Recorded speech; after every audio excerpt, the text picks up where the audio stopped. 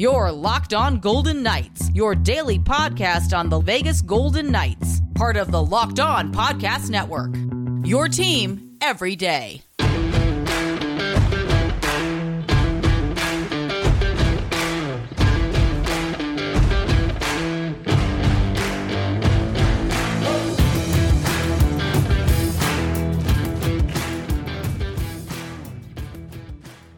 Welcome to Locked On Golden Knights. Today, a crossover edition with Jared Ellis of Locked On Carolina Hurricanes. Hi again, everyone. I'm Tony Cardasco.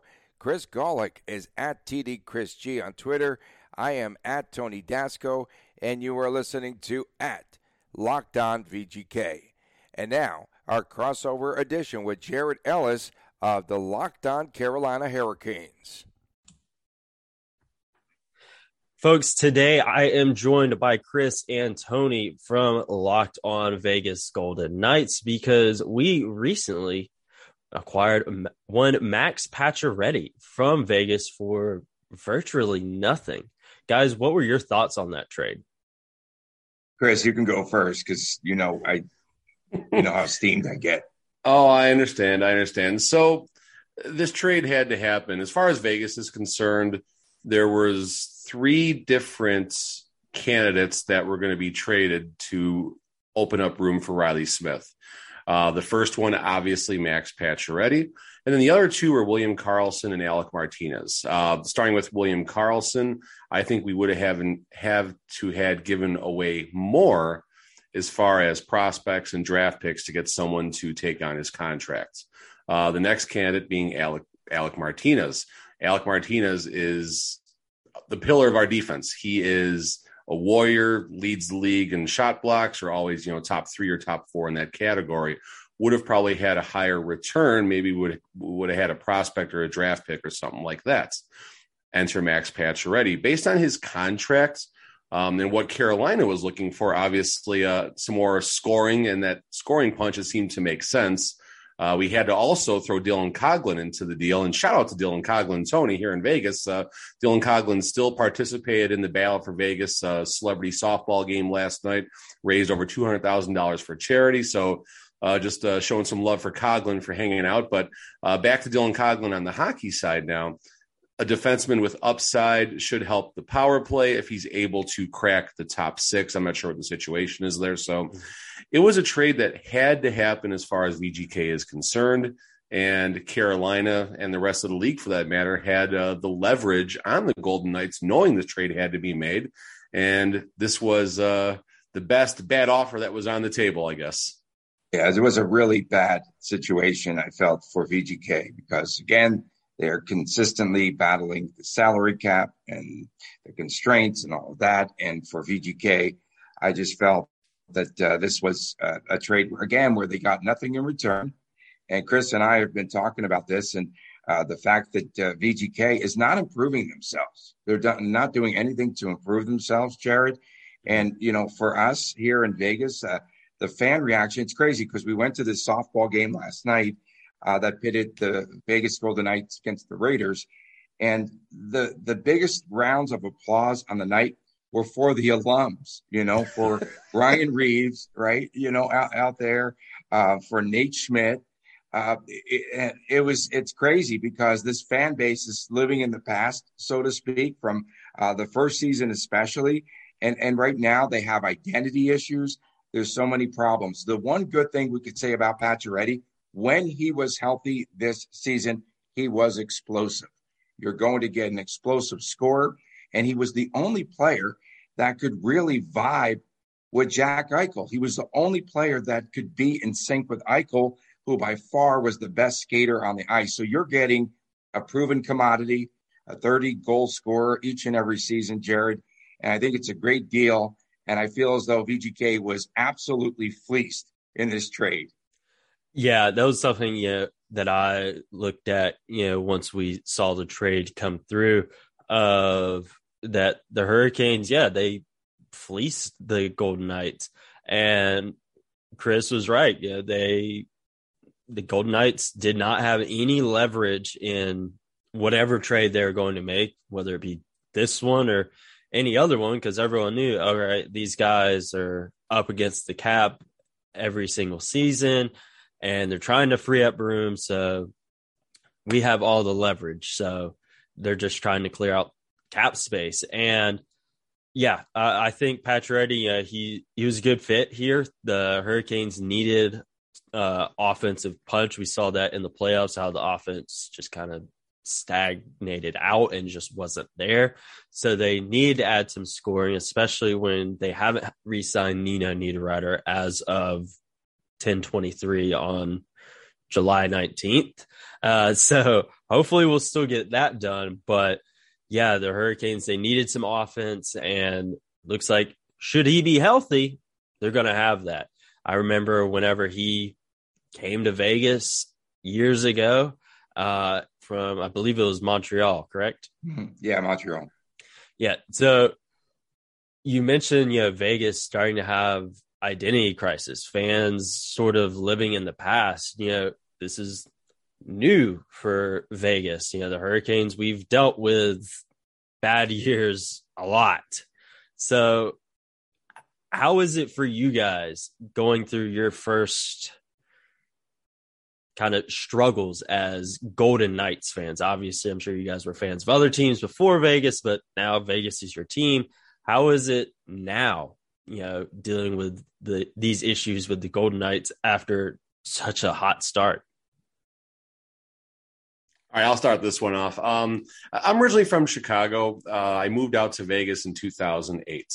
I went to a bunch of Blackhawk games, mainly from about the year 2000 to about 2008, which is just after Kane and Toews joined the organization. So I know what it's like to cheer for a hockey team in a building that is 1/3 full. Went through some terrible teams in there, but I'm a hockey guy. I ref hockey out here. My kid plays hockey. My daughter can skate as well. So I mean, we're a hockey family. So I'm going to be there no matter what, whether things are not looking good or things are going well. It doesn't make a difference to me as a fan. As far as the vibe out here, you take one walk down any of the notorious Facebook groups out here, and it's not necessarily the best measuring stick for what the feelings are, but there's concern. Everyone obviously wants to drag McCrimmon, our general manager, right now for fair reasons. To Tony's point, we did not improve our team year over year on paper as of right now. That's a fair statement to make.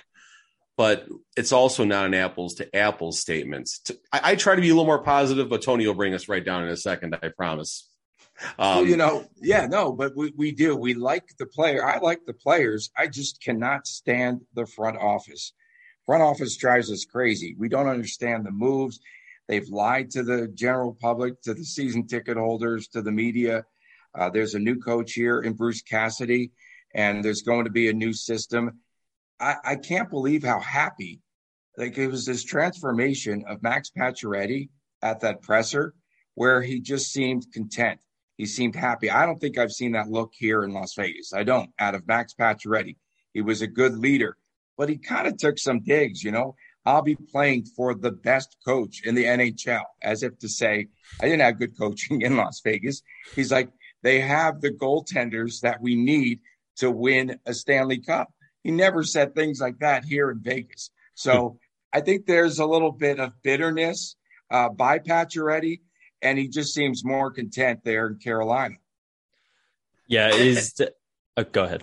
No, I say that's all fair. I mean, it's certainly, Pacioretty is a professional. He's been through this before, and Carolina is a great place. I mean, Brendan Moore, just such a motivational coach, it seems like, and I'm fine with all the statements. I didn't necessarily think he was taking shots. I do see the comments about being content, though, and I got to think there is a level of peace and calmness, if you will, once it happens, because Pacioretty most likely felt he was probably at the least bit involved in trade talks, whether it was going to lead to him actually leaving or not. He didn't know, obviously, up until, about a week or so ago. But yeah, he certainly looks content and ready to take the next step. And, the comment I made on our show yesterday is I certainly hope when he comes back to town, I think it's in March, I want to say, I certainly hope he sticks it to us. Yeah, I would definitely say, with that, some of it, you can chalk it up to the first press conference for a new team. You got to say this kind of stuff because listening on the Pacioretty call, the Brent Burns call, a lot of this stuff, it's the typical new guy stuff. You got to say that you're happy to be in a new city. You like the system. You got to say all that stuff, but this isn't the Hurricanes organization from 6 to 10 years ago. This isn't that. You have top tier coaching. You have top tier front office. You have a really good team around you. And I could see from Pacioretty's point of view, the Golden Knights did not have a great year last year. That was their first real struggle of a year that they've had. And, you're going to a team that's going to contend for a Stanley Cup. Of course you're going to be happy about that. Of course, you're not going to go from a bubble team to, a team that's in the top 10 odds to win the Stanley Cup, Yeah, no doubt. Pacioretty, he's going to give you guys honesty as far as the pressers go. He's not going to give you like the bulletin board material and stuff like that. But Tony pointed out about, I don't know, Tony, what was that, about February or so, when Pacioretty had a pretty honest kind of you got a real good taste of his character talking about, and one of the quotes was, it was towards the team side, but it was also, we have to be better as individuals. And it was a concerning quote at the time because it didn't necessarily feel like it was a team first. But then when you went a few layers deeper into it, you certainly were able to understand what he was trying to say and holding himself accountable. And, you definitely got the vibe. There were some locker room and team meetings and some things said amongst the team trying to rally the troops down the stretch there. But certainly enjoyed having Pacioretty here. And I think to everything that Tony said, yes, a proven commodity.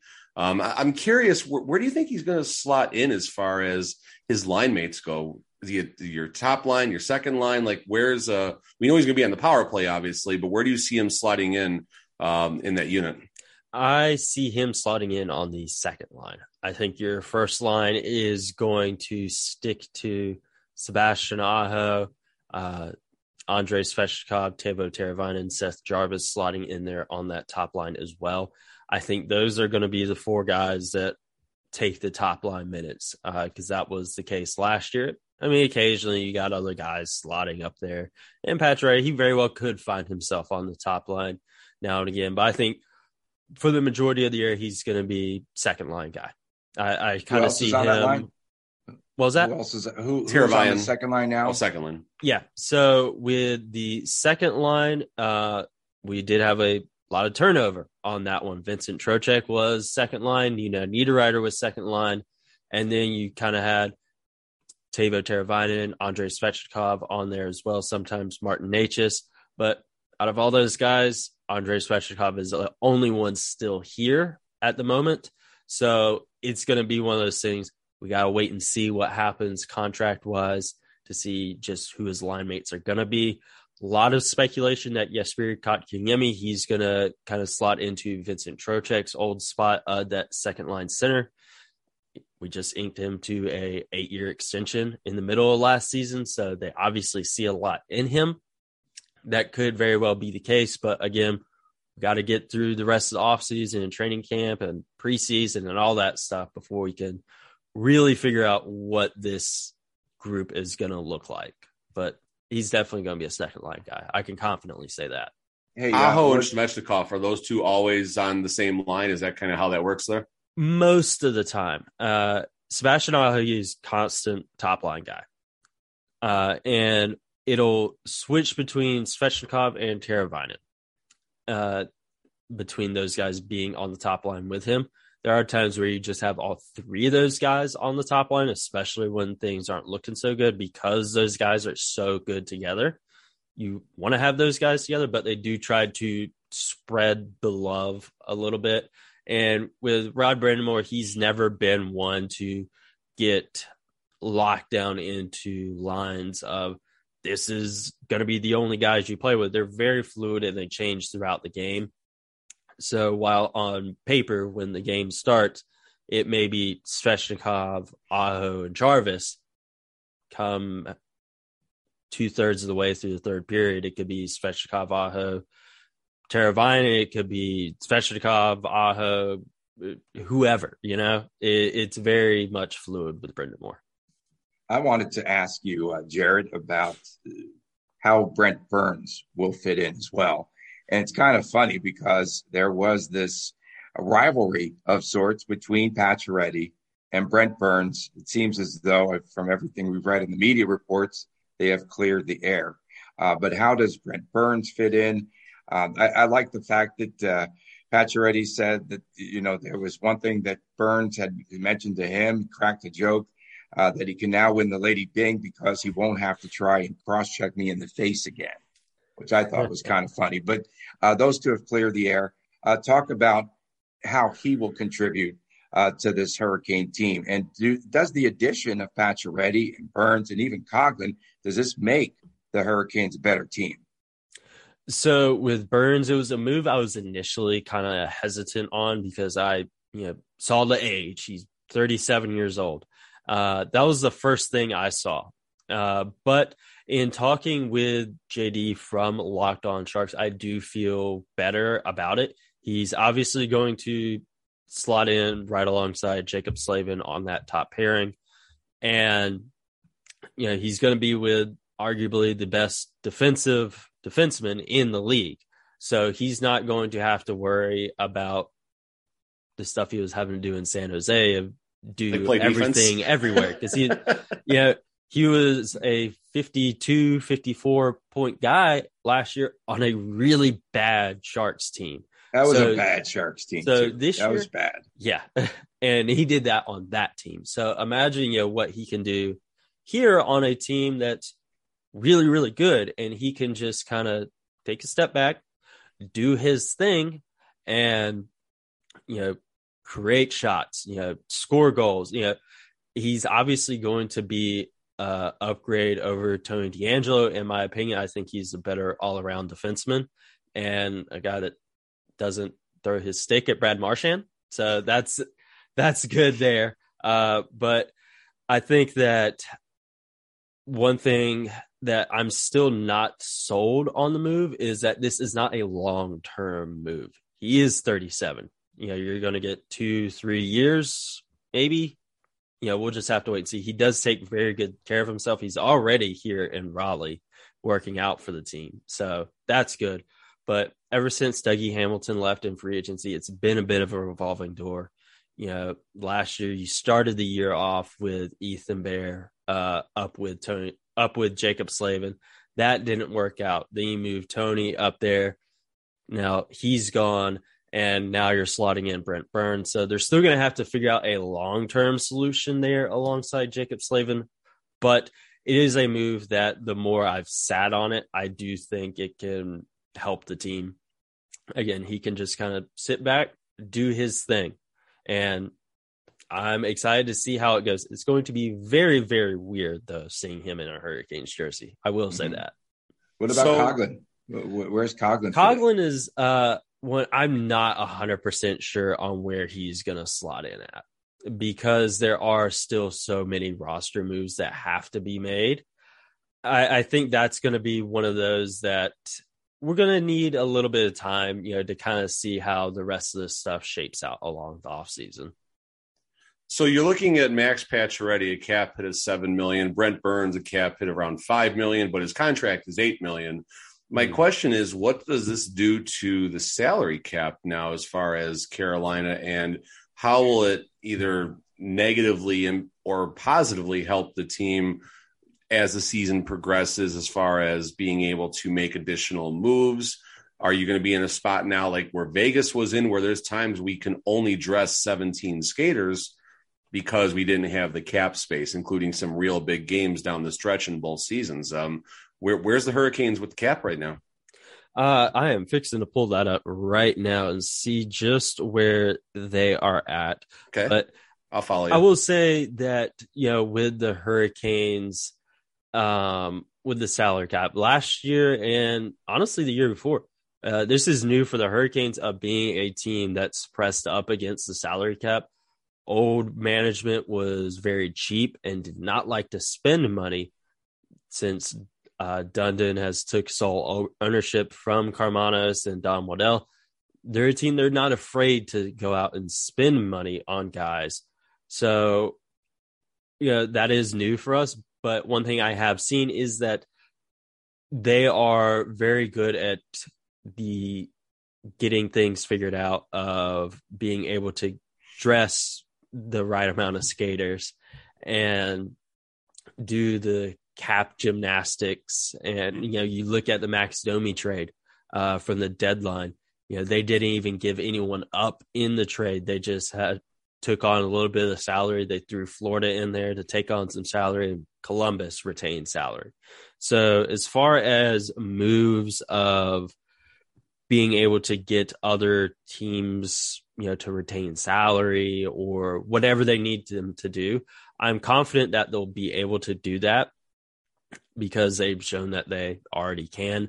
I think the one thing that is going to be interesting to see how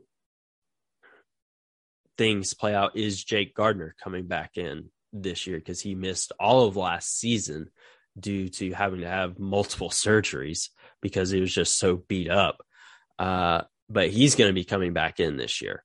So is he going to even be suiting up for the Hurricanes? Are they going to buy him out? Are they going to trade him? What's going to happen there? He's been cleared to play. He's obviously got to get back into game shape, of course, but that's going to be an interesting one there.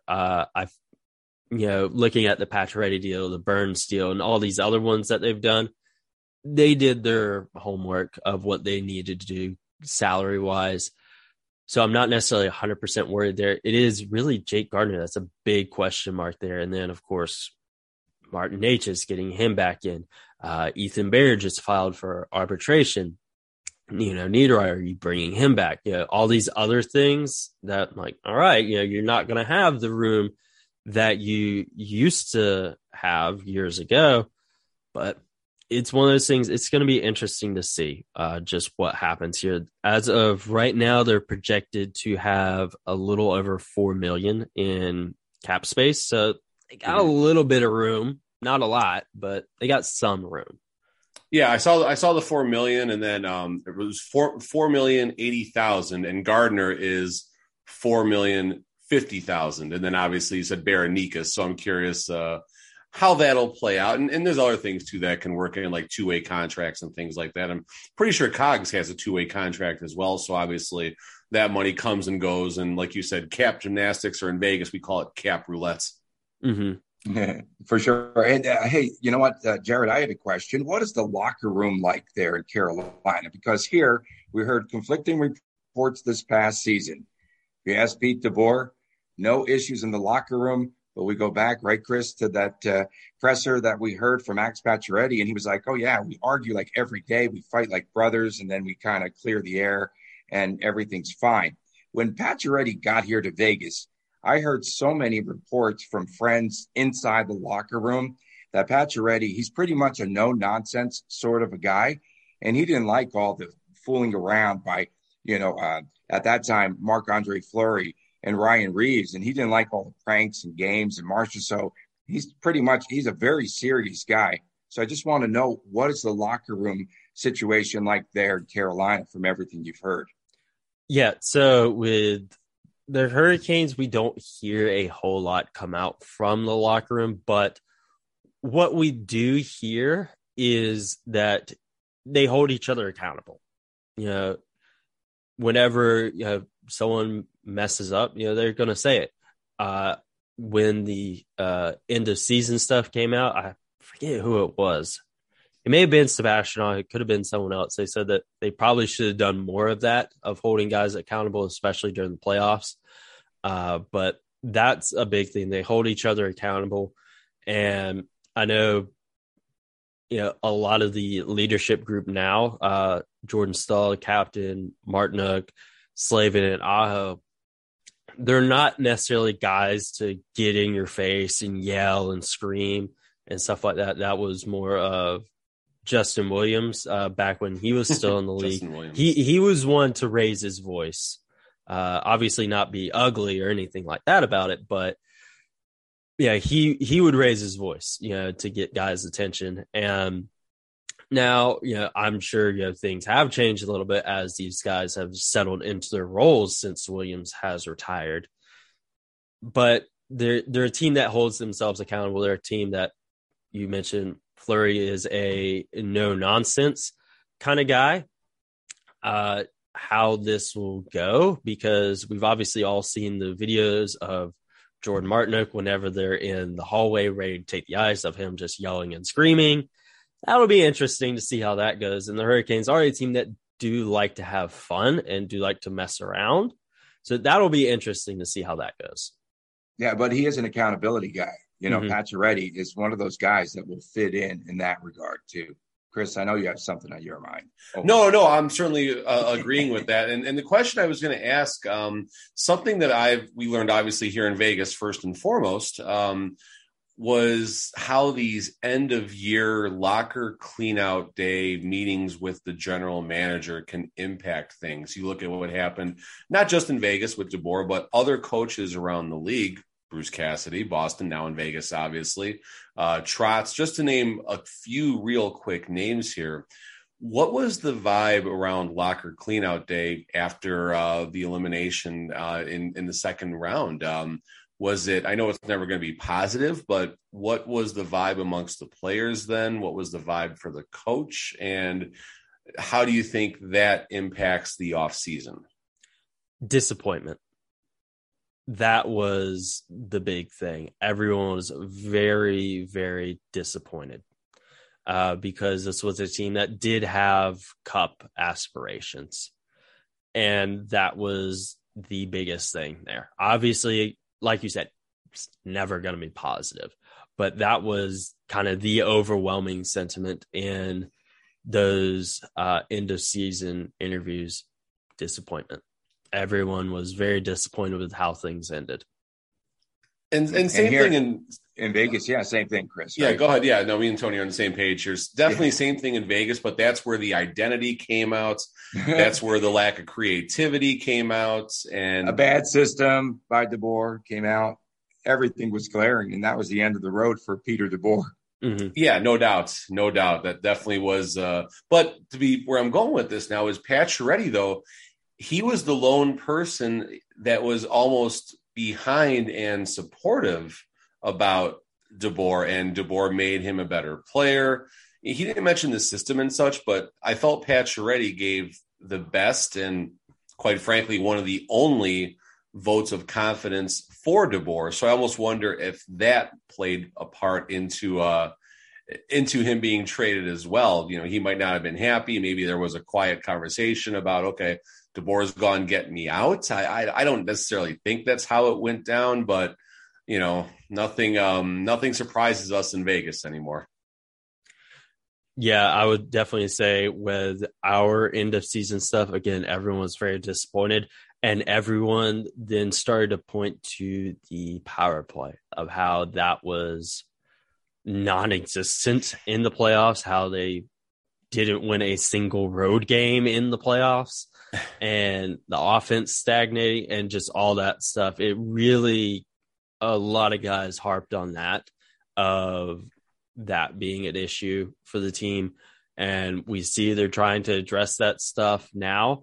I have, along with a lot of other folks that cover the Hurricanes, think that they need to bring in a dedicated special teams coach to really get this power play where it needs to be, because it's up and down. There will be times where, it looks great. There are times where it looks like crap. Penalty kill has thankfully been a consistent thing of is always good. It's the power play that is not there.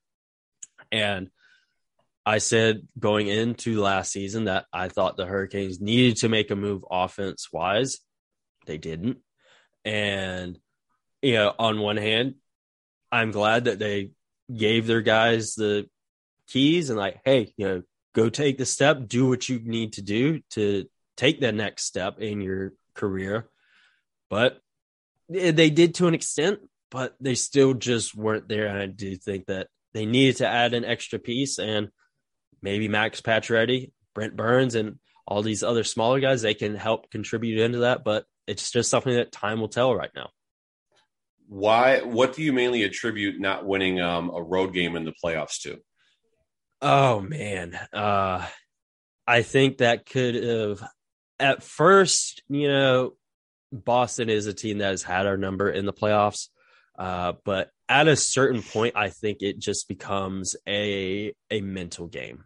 I think they kind of got in their own head, and they were trying to do too much. They weren't just going out and playing hockey. One thing I've complained about with the Hurricanes many times is that, they'll take 50 shots a game, but they're just shooting at the net. They're not shooting to score.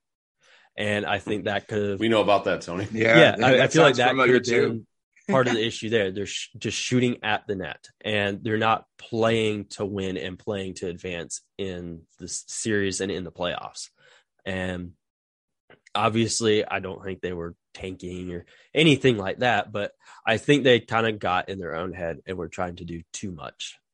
And then at a certain point, it becomes a thing. Like, they haven't won on the road yet. It becomes a thing, and then you're thinking about it.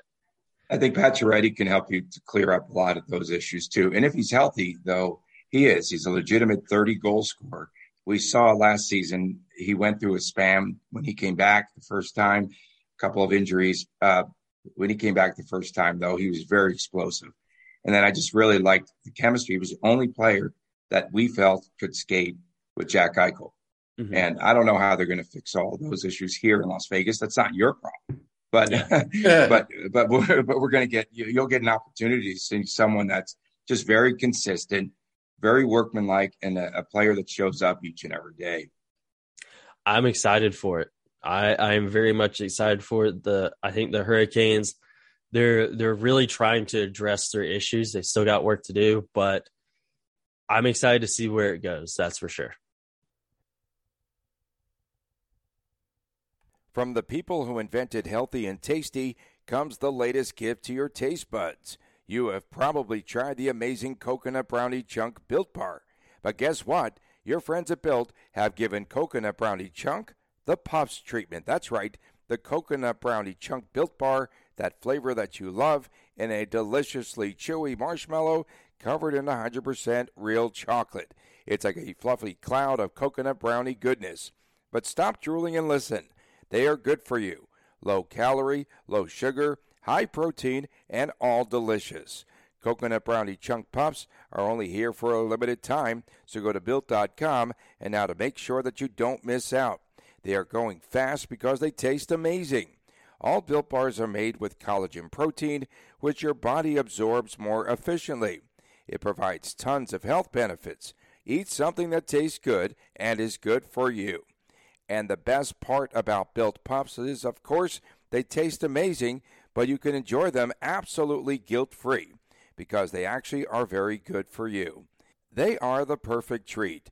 Perfect when you've got a craving, you need to satisfy your sweet tooth, or you need a quick, healthy snack. They are an excellent source of protein. Delicious coconut, we've got rich, sweet brownie, creamy marshmallow, so stop fantasizing now. Get to Built.com to order your box of Coconut Brownie Chunk Built Puffs right now. Go to Built.com and you can use the promo code LOCK15. Get 15% off your order. Use the promo code LOCK15 for 15% off at Built.com. We thank you all for joining us. Thanks again to Jared Ellis of Locked On Carolina Hurricanes. We appreciate you tuning in. And thanks for making us your first listen each and every day. Our podcast is free and available wherever you get your podcast. For myself, Tony Cardasco, and my man, Chris Golick, we'll see you again tomorrow right here on Locked On Golden Knights.